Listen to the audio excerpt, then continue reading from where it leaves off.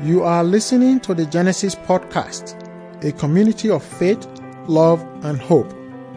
As we look to the scriptures, it is our desire to embolden one another to change the world by effectively representing Jesus Christ. Good morning.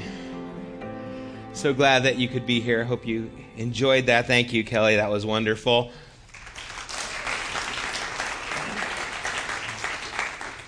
As many of you know, we have made it a tradition here at Genesis, the Christmas season, to prove that Christmas can still change the world. And so for the past, 5 or more years, we've been doing what we call Advent Conspiracy.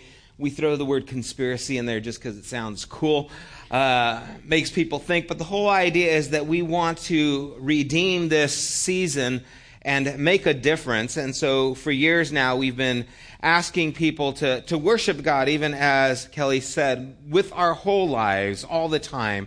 We've been asking people to spend less, to actually not buy that ugly Christmas sweater, okay? Do society a favor. And with that money that you save, you could actually give more, give of your time, give of your resources, make cards, bake cookies. I want to tell you a story, share something that happened with Mary Borja. She shared this. She's working with the nursery right now, but she went to work and she gets Christmas cards and things for the people at her work. I don't know, she has maybe 20 or so people working with her, and she'll usually buy them a gift. She made them cards, and then she asked them not to buy her a Christmas gift, but she said that we are taking money and we are donating it to this food program that we've been talking about there in Haiti. And so instead of buying me a gift, if you would like to, it's totally voluntary, contribute towards this food program. And they raised $180 for the children in Haiti. And the money is a great thing, but what's really great is now we see that the spirit of Christmas is actually being lived out, and that Mary was actually able to represent this to the people who she is working with. And last week, we want to love all. Last year, again, we built a cafeteria for the children at St. Andre's School in Trinon, Haiti. The year before that was latrine, and this year we are wanting to raise $5,000 to basically take the children out to lunch. 150 children once a week for 28 weeks. I'm happy to let you know so far we have raised $4,250 towards that. And I don't know if that's counting the $180 or not, so we are right there. I share that with you because, again, if 100 of us gave $50, we would meet that $5,000. I know some of you have given more. Whatever you give, it is being contributed towards this, and it is, again, done in the name of Christ, and this is what Christmas is about. It's not about getting gifts. It's not about spending. It is about showing the love of Christ to all. $450 billion a year spent on Christmas in the United States alone. And think about what needs there are around the world. And so while we are enjoying the latest gadget or the new fashion, there are people who just are struggling to get food. And so what we are doing is saying, you know what, we'll give up a little bit of what we have, the excess that we have, and we will help that area. And so again, thank you all for contributing. Again, you can give in the back. If you do use the tablet to give towards the food program, just let them know so that the money can go directly towards that, and we will keep you posted. If we raise more than $5,000, that money will go still towards the kids as well as those who are serving the food there at the school. And so, thank you again. Well, we are concluding our Advent series, and so turn with me to Matthew chapter 2. And I've entitled this, Things I Learned from the Wise Men. And so we're going to read the story of the wise men, and there's such a mysterious group. We don't know how many there were. We tend to say 3 because there were 3 gifts given, but really there is no disclosure of how many. It could have been a caravan. It could have been 12. It could have been 20. It could have been 3. We don't know, and we don't know a whole lot about them. We use the word wise men because it sounds nice. The word is actually the word magi, and the word magi actually means magician.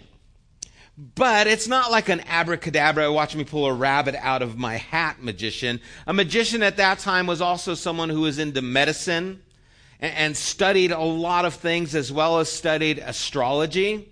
And the reason I mention this is because we tend to kind of want to clean everything up, make it all nice and neat and tidy, and that's just not the gospel as it comes to us. It comes to us in all the mess. You know, I love the song Silent Night, but there's that one verse, no crying he makes. I bet he cried, okay? I don't know a baby that doesn't cry. Some cry more than others. Some cry a lot. It wasn't just that simple, that serene, and that peaceful. This was quite an ordeal. To have to travel to Bethlehem on a donkey while you're pregnant is not a fun road trip. And here we come to the story where these magi enter in. And so in chapter 2, starting at verse 1, we read, "After Jesus was born in Bethlehem in Judea, during the time of King Herod, magi from the east came to Jerusalem and asked, 'Where is the one who has been born King of the Jews? We saw his star when it rose and have come to worship him.' When King Herod heard this, he was disturbed, and all Jerusalem with him. When he had called together all the people's chief priests, the teachers of the law, and asked them where the Messiah was to be born, and in Bethlehem in Judea, they replied, for this is what the prophet has written. But you, Bethlehem, in the land of Judah, are by no means least among the rulers of Judah, for out of you will come a ruler who will shepherd my people Israel." Then Herod called the Magi secretly and found out from them the exact time the star had appeared. He sent them to Bethlehem and said, "Go and search carefully for the child.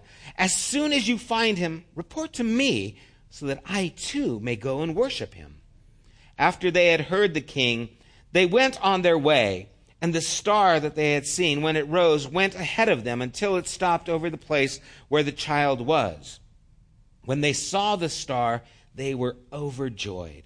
On coming to the house, they saw the child with his mother Mary, and they bowed down and worshipped him. Then they opened their treasures and presented him with gifts of gold, frankincense, and myrrh. And having been warned in a dream not to go back to Herod, they returned to their country by another route. Here are these men from the east, maybe as far as Babylon. That's kind of what a lot of people think, because Daniel speaks about these magi being a part of that. And so there's a good chance they're a part of that area. It's 1,000 miles away. And it's not like a straight line. You don't take the 101 and go from Babylon to Bethlehem. Okay, there are mountains, there are all kinds of obstacles in the way. At this time, the average person would only travel about 35 miles from where they were born. That was like pushing it. If you were born in that time, usually the farthest you would travel is about 35 miles from where you were born. And so here, this is quite a trek. The wise men are on this journey following this star. And that's my first point, is that wise men follow the star. Now, wise women too, okay, just so you ladies don't feel excluded there. Wise people follow the star. In verse 2 it says, "We saw the star when it rose and have come to worship him." Years ago, when I was a young lad and I had strength, I went with my brother and my second cousin and a friend of ours, and we went to go hike Mount Whitney. It's the tallest mountain in the continental United States. I don't know how high it is. I could Google it, but I know that much. And as we went there, it was overcast. In fact, as we got to the base of the mountain, it was raining a little bit, and so this wasn't looking like fun. We all slept. There were 4 of us that slept in my cousin's Mercedes. Wasn't really comfortable, but it was better than being wet. And so finally in the morning we got up, and it was a little misty, and it was hiking up there, and it was kind of miserable. And I'm carrying this big backpack, and we got tents, sleeping bags, and some food, the whole 9 yards. And so we go up to this trek, and we make it to this flat landing. It took a whole day to get there, and this landing, there was a nice, beautiful stream there, and then up ahead was the peak that we had to go to. There was like these 99 switchbacks, or 199, or 1,099. There were just all these switchbacks that just went up to the top of Mount Whitney. And so we made our camp there. We had something to eat, and we went into our tents. And I remember there were these, they call them marmots, these little creatures that are out there. No one told me that there were creatures out there. And if you leave your tent open, they will go into your tent and try and find your food. And that was an experience. But I remember in the middle of the night, nature calling, and I had to go to the restroom. You know, and okay, it's like, I got to go. I'm in a tent. Well, I'm in nature. I'll go find a tree or something. I'll go out. So I come out of the tent. I step outside, and I look up, and the stars are just blinding. There is a blanket of stars. It scared me there were so many stars. I thought someone put out more stars than usual tonight, because I have never seen that many stars. There are more stars at Mount Whitney's location there are in Upland. There's not, but it sure seems like it because of the lights and all those things. But looking out there, it was majestic. It was awesome. It made me feel very, very small. But I could not stop but look, because I hadn't seen anything like that ever before. You know, they have these apps now where you can put it on your phone and you point it up at the stars, and it tells you all the names of the stars. It's amazing. It even shows you the constellations and all that are there. And you'll look it up there and you're like, they're just dots to me, right? I don't know the names. I know the sun, the big yellow one's the sun, right? I know that much, but someone has named all of these stars. And on this little app, you actually see the rotation of these stars and planets, and it's amazing, and it's awe-inspiring. Psalm 19, verse 1, it says, "The heavens declare the glory of God. The skies proclaim the work of his hands. Day after day they pour forth speech. Night after night they reveal knowledge. They have no speech, they use no words, no sound is heard from them, yet their voice goes out into all the earth, their words to the end of the world." I tell you, when I stepped out of that tent, those stars were shouting at me. The glory of God. If we're not careful, we'll stop staring at the stars. Little time of inquiry here and maybe confession. Have any of you been walking, and maybe you're texting or playing Candy Crush or whatever your game of choice is, and run into someone or run into something? Is anybody? Okay, a couple honest people. They're like, I don't want to admit that. I know sometimes when I'm training and I'm walking dogs, I'm like looking at the dog. I walked into cars. I walked into pool. But there's times where I've been texting and it's like, oh, I didn't see that table, and boom, you run into it. How about this one? Have you ever gone out to eat with some family or friends, and you're sitting down, and then you look up and everybody is on their cell phone? Anyone? I thought there would be all of you, but okay, some of you don't. I think that it happens a lot. I think if we're not careful, we will get encompassed by the things on our cell phone instead of the things that are around us. We look at our phones, not the stars. We've lost the sense of wonder. We don't search for God in creation, we Google it. I need some information on God. I'll Google it when creation is shouting. And maybe we're just not listening. And there has to be this holy sense of wonder. There has to be the sense of there is something amazing taking place and all around me that is pouring forth speech that I really should be listening to. And so sometimes we see it in that sunset or in nature and in a child being born. We get this sense of awe, and it's amazing. But so many times we're looking at our phones instead of looking at life around us. See, life is not measured in minutes, it's measured in moments. And we lose those moments if we are unaware that God is in them. Now, these wise men didn't only see the stars, but they followed them. I wonder if they were from Babylon, if there were other wise men who also saw the star but didn't follow it. Because I don't know how far this journey is going to go. I don't know what it's going to take of me. I've got to, get the yard work done, or whatever your excuse is in Babylon.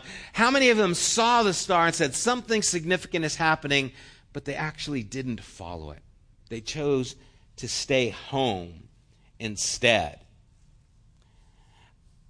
And I wonder who should have known that the Messiah was being born. Shouldn't it have been those religious leaders who were just 5 miles away? You see, they weren't following. They weren't seeing. They were busy on their cell phones, figuratively. Because they weren't listening and they weren't following the star. The Magi were looking, and then they followed the mystery, and they discovered the Messiah, and it changed the course of their lives and history. And because of their action in this divine moment, they actually warned Joseph and Mary and didn't lead Herod to him. And so following the star led them to a place where they actually encountered God in a tangible way. I wonder if sometimes we see, we know, but we don't follow. We're not following like the Magi did. Now, the second thing I learned from the wise men is wise men jump for joy. In verse 10 it says, when they saw the star, they were overjoyed. Now, I don't want to overstate this, and I don't want to just make this the single point, but I think there's a point to be made here. I think maybe our biggest problem isn't that we are not aware of our sin. I think maybe our biggest problem is we actually don't rejoice in what God has done. In other words, maybe if our focus shifted from the things that we failed to do to a recognition of all the things that God has done, we could actually rejoice. We could actually have joy. And maybe our problem is we are focused on the wrong things. We are looking at ourselves. We are looking at the problems that we have and the things that we face and the hurt that's been done to us and the things that have happened in the name of Jesus. And we look at these things and they start consuming our thoughts, and we fail to see all that God is doing, has done, enjoy the creation and the things that are there. See, wise men jump for joy. I don't think we enjoy life, enjoy the journey, enjoy God nearly as much as we should or as much as we could. I don't think we enter into this place. We tend to be a little bit more cerebral and stoic. But listen to what the scriptures say. In John 10, he says, I have come that they might have life and have it to the full. Philippians 4, it says, rejoice in the Lord always. And again, I say, rejoice. Psalm 118:24, this is the day that the Lord has made. I will rejoice and be glad in it. 1 Thessalonians 5:16-18, rejoice always. Pray continually. Give thanks in all circumstances, for this is God's will for you in Christ Jesus. Now, all these commands to rejoice, that's what they are. They're not suggestions. They're not like, hey, if life is going good, rejoice. In fact, I think it's the opposite. I think it's when things are not going well that we are being commanded to rejoice. We are being told to enter into this place of recognition that this is the day the Lord has made. That's why we can rejoice. That's why we can be glad in it. Not because the car battery was dead when you got started. Not because they messed up your Starbucks drink and you can't go back because you're on the freeway. Just a little personal thing that I'm dealing with. No, you rejoice because of what He has done.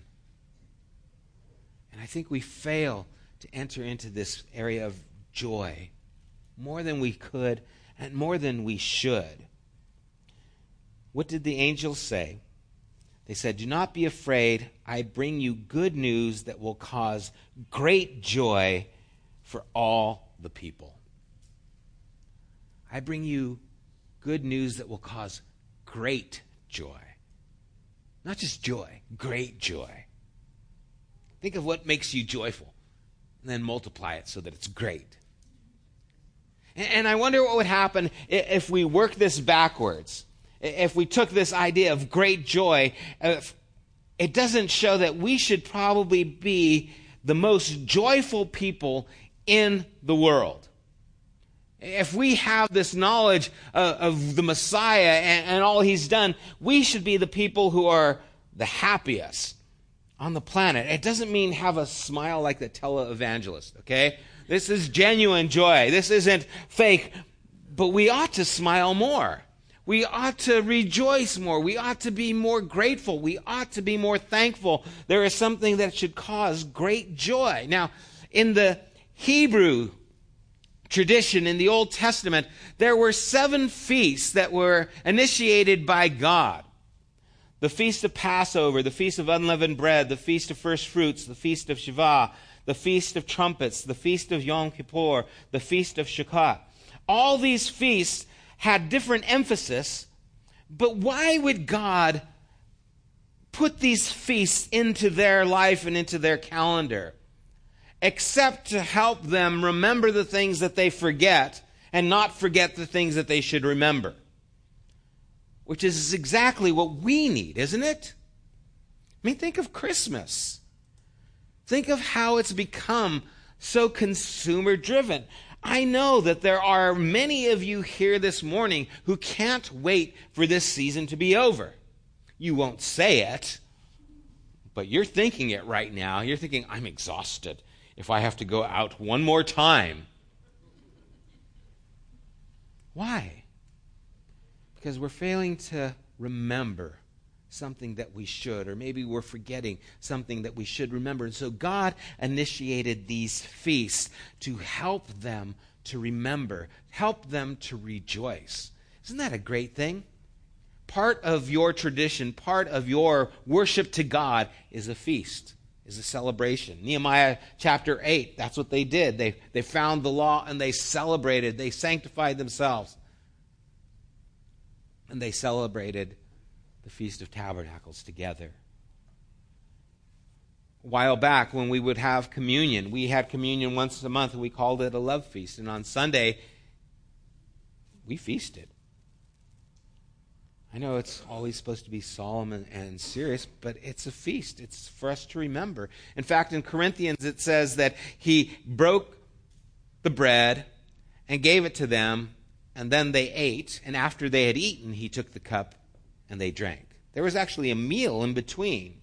So it's not just here's a cracker and here's a little juice to wash it down. It was actually a meal that they celebrated, remembering that Christ has brought them together. See, the idea here is that we should rejoice. These feasts are there because that's what it's supposed to be. Now, it doesn't mean we have to get all regimented. There's nothing wrong with watching a 30-minute documentary on Frosty the Snowman. Okay? I love those things. You know, that's great. But we can't lose focus. We need to keep the main thing the main thing. And I think God wants to teach us, his people, how to celebrate. And he weaved worship and feasts and celebration together. And even though they were wise men, they still could rejoice. Now, this idea of they rejoiced, the different translations, the NIV, it says they were overjoyed. Overjoyed, overdosed on joy. Think of that. I like that definition. Overdosing on joy. The ESV says rejoiced exceedingly with great joy. J.B. Phillips says the sight of the star filled them with indescribable joy. Right? The SJS says they jumped for joy like children. Those are my initials. I just threw that one in. As long as it's not heretical, I think we're okay. You see, they jumped for joy. They were ecstatic. 1,000 miles they've been traveling. I'm sick of this stupid smell of my camel spitting everywhere. Every city, are we there yet? Are we there yet? I'm sick of that. Still haven't found what I'm looking for. U2 song comes to mind. And so they finally come to this place, indescribable joy. It's a combination of 4 words in the Greek. It takes 4 Greek words to describe what is happening in this one word we call joy. This is a spontaneous combustion of joy. They see it, they recognize the destination. They are overdosing on joy after this journey. Did you rejoice as much as you should have this past year? Did you count all your blessings? Are you grateful for the people in your life who are there by your side, who put up with you, who help you? Did you meet your laugh quota? And what's your laugh quota for next year going to be? Did you smile as much as you could have or should have? See, joy is found in the same place that the wise men found it. It's not found in the star. It's not found in Bethlehem. It's found in the person, Jesus Christ. The joy is that here God is with us. And God has entered in, broken into our world for our behalf. To deal with our brokenness, to deal with our sin. Do you know the joy of being forgiven? The joy of not having those things be held against you?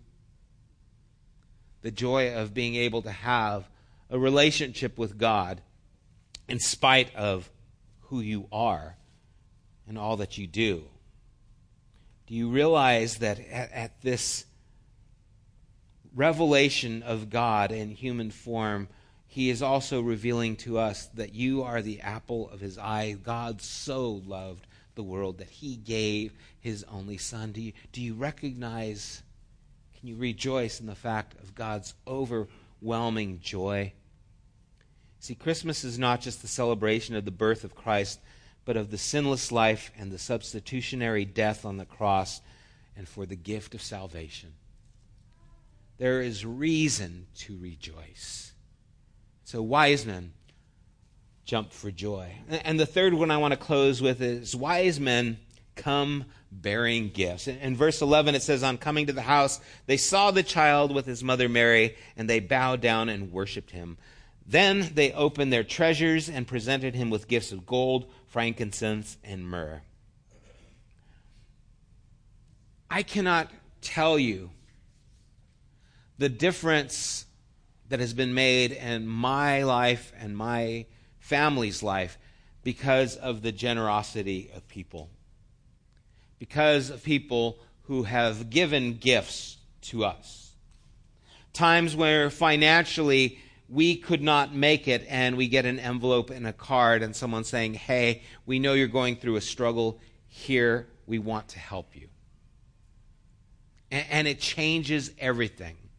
And those gifts come at just the right time, and it's as if God is sending it himself. I mean, it's a gift, but it's a miracle. It's a gift, but it's a miracle. And you find out that really it's the same thing. I mean, these wise men were giving gifts, but this was a miracle. You see, Joseph was going to have to move his family all the way to Egypt. How do you do that when you are a carpenter making minimum wage, had just gone to Bethlehem to pay your taxes, and now you have to relocate to Egypt for safety? This gift was divine. And I want to encourage us to recognize that giving is more than just a substance, that it is the opportunity to work miracles in the lives of those around us. These children in Haiti, they're getting food. Their parents can't afford it. Their parents are already going without just to get them in school. It's a gift. It's like a miracle. Denise shared last week how, for a reason, the organization that she started has built 2 houses for families that are there in Haiti. That's a miracle. How would you like if someone came and built you a house? You think it's any different from them? It was a gift, but it was a miracle. You see, wise men come bearing gifts. Your gift might be someone else's miracle. It can be the gift of time. It can be the gift of a plate of cookies, which I am very grateful for those gifts this past week, but I'm going to pay for them. I already am. It could be the gift of the money that we use to build the latrine or the cafeteria or the school lunch program. It could be helping someone out who you know is in financial stress, lost their job, has medical issues, whatever it is. Your gift can become someone else's miracle. And you see, these gifts were miraculous. Your gift can be of such value, you don't know how it can make the difference in someone's life. I remember at the grocery store, and the woman in front of us was buying some groceries, but she couldn't afford all the groceries. You guys have seen videos like this, and I was like in it, right? You know, here's this lady, she's like, oh, I can't afford that. And it's like, wait a second, here, let me pay for that. It's like, I can't let this lady not get her groceries. And so I gave the cashier the money, and it's like $20, okay? It's not like I gave $100, here. I just put in $20, and the lady starts crying. And then the girl at the cashier, we all had like this little moment, It's like, what's going, And all it was a little gift. She goes, oh, that made my difference. That made the difference in our day. It's like, all it was a gift, but it meant everything to those people. Why? Because it is the heart of God that is generous, gave his son. Wise men come bearing gifts. I'm so thankful for the generosity of people in my life, and I'm so thankful for the generosity of this church. The things that we have done for others, it means the world to me. It's what I've always wanted to see a church do, care outside of itself. And you guys have done it. Again, you do it every year. We've almost raised the $5,000. And if you knew how little faith I had, you wouldn't let me be your pastor, probably. Let's get someone with faith in there. I remember last year when we said $25,000, I was like, oh, God, that's not going to happen. What am I going to say when it doesn't happen? What are we going to do? And then it happens. And then this year, he said, okay, $5,000. We just got 1 month. Okay. Well, we'll probably push into February, to get it done. I mean, just being honest with you, this is what I think. And here we are, $4,250, probably more now. Right there. And all I can do is say thank you. Because wise men know what it means to give. It is the heart of God. Remember, as we went through the fruit of the Spirit, those things that are part of the fruit of the Spirit are goodness, our kindness, our gentleness. Those are the marks and the character of those who belong to God. The things we're doing in Mexico, helping out with the orphans, Gabe, Herman, and Miriam just came back, helped out. We're going to plan on going again probably in February, it looks like. You see, your giving makes the miracle of God possible, not just for what you give towards Haiti or here at Genesis, but to the people's lives that you are involved with.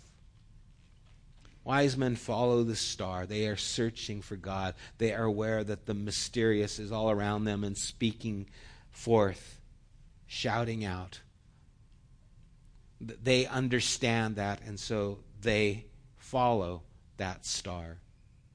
And I hope that we will continue to do the same thing. We know that wise men also don't just follow the star, but they rejoice. They jump for joy. They have reason to be grateful. And then wise men come bearing gifts. I pray that this next year we would be like the wise men. We would hear God, that we would rejoice, and we would be generous with all that He has for us. Let's pray.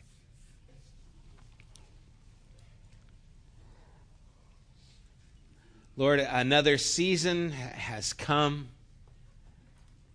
And Lord, once again we have the opportunity to remember your birth and to celebrate who you are. And Lord, we have chosen to do this in a way that we believe points to you. I thank you for these people who have given of themselves to help the food program for the children in Haiti, Lord.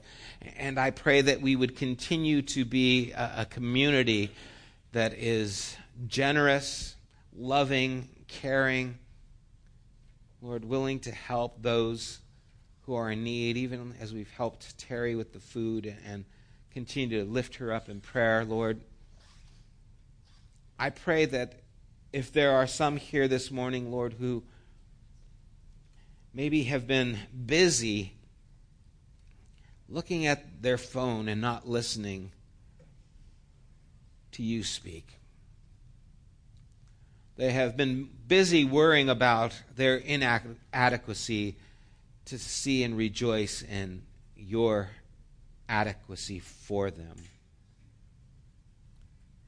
Our Father, even what is probably the most difficult thing is sometimes we are stingy with our hearts, God. We fail to give you our very lives. And maybe this morning, Father, you have, through these wise men, revealed where we stand and where we need to change. And I pray we would make those changes and that we would follow you, rejoice in what you've done, and give our lives over fully to you. Lord, bless everyone's Christmas here.